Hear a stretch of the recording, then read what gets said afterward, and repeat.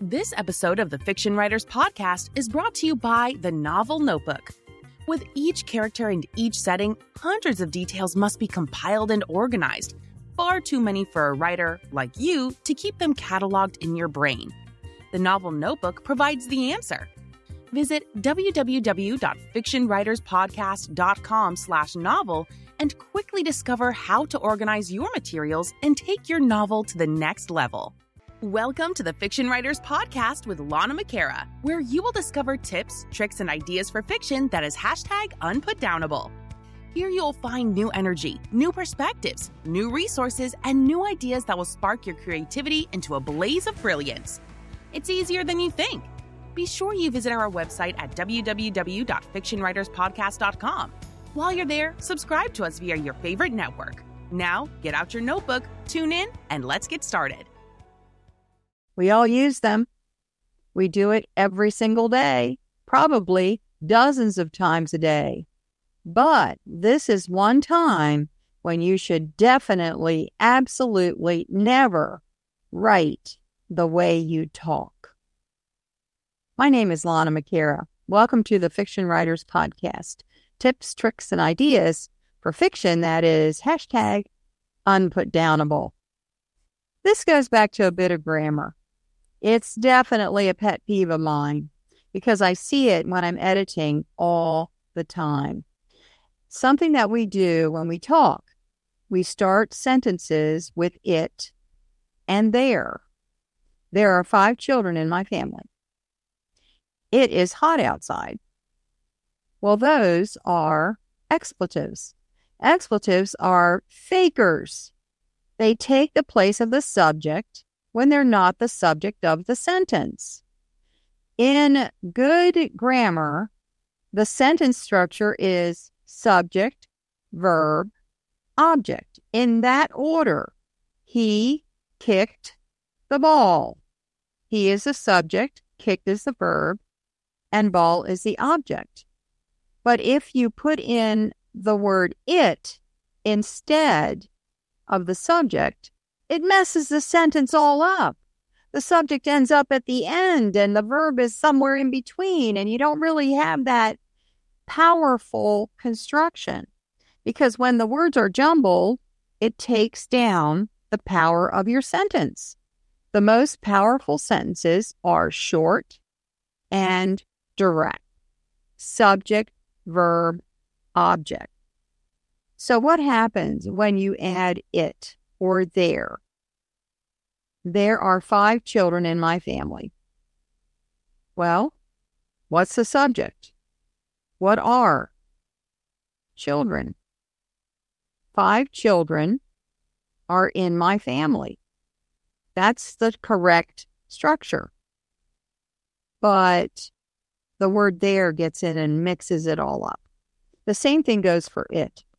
And so what do? What I do use find and replace. I use find and replace. I put in the word it, and I go through the whole thing. And whenever it starts a sentence, it's the first word of the sentence, I find out what's going on here. And I take the words and I put them in the correct order. Subject, verb, object. And then I'll go to find and replace and I'll put in the word there. And there is more often a culprit, a villain, than it.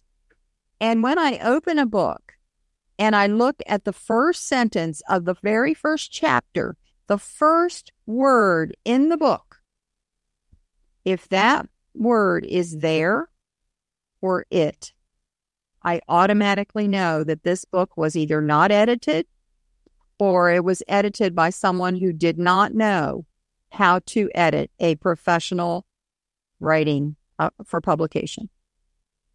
And that is a strike against the book automatically. So watch out. Watch out. You might think it's boring to use those direct words, a simple sentence structure, but it's not.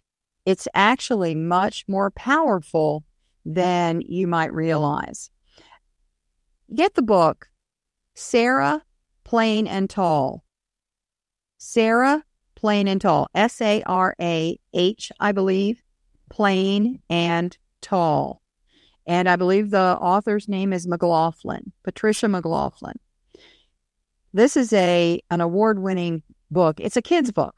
It's for probably 4th grade level, something like that. Very tiny, very thin book. It's not going to be a hard read. Look at what she did. Look at the simplicity of her writing, the simplicity of the sentences, the simplicity of the paragraphs. That book is a classic because the author really worked and narrowed everything down and condensed and distilled and punched us right in the face with the words, because every sentence tells a complete story. She has a magnificent work of art there. Study it. And I would recommend type some of it. Type the opening paragraphs. Type the ending. Because when you type good writing, you can start to understand what the author was doing in the writing process. If you only read it, you are simply appreciating what is happening from a reader's standpoint. So get the book, type the words, feel them coming off your fingers into the screen, and notice what this author did. And always, always, always weed out those pesky words, it and there. I hope that helps you today. My name is Lana McAra. See you next time. Thank you for tuning into the Fiction Writers Podcast with Lana McAra, where we share tips, tricks, and ideas for fiction that is #unputdownable.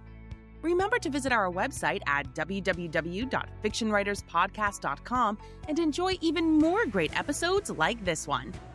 Again, while you're here, subscribe to us via your favorite network. We look forward to seeing you next time on the Fiction Writers Podcast.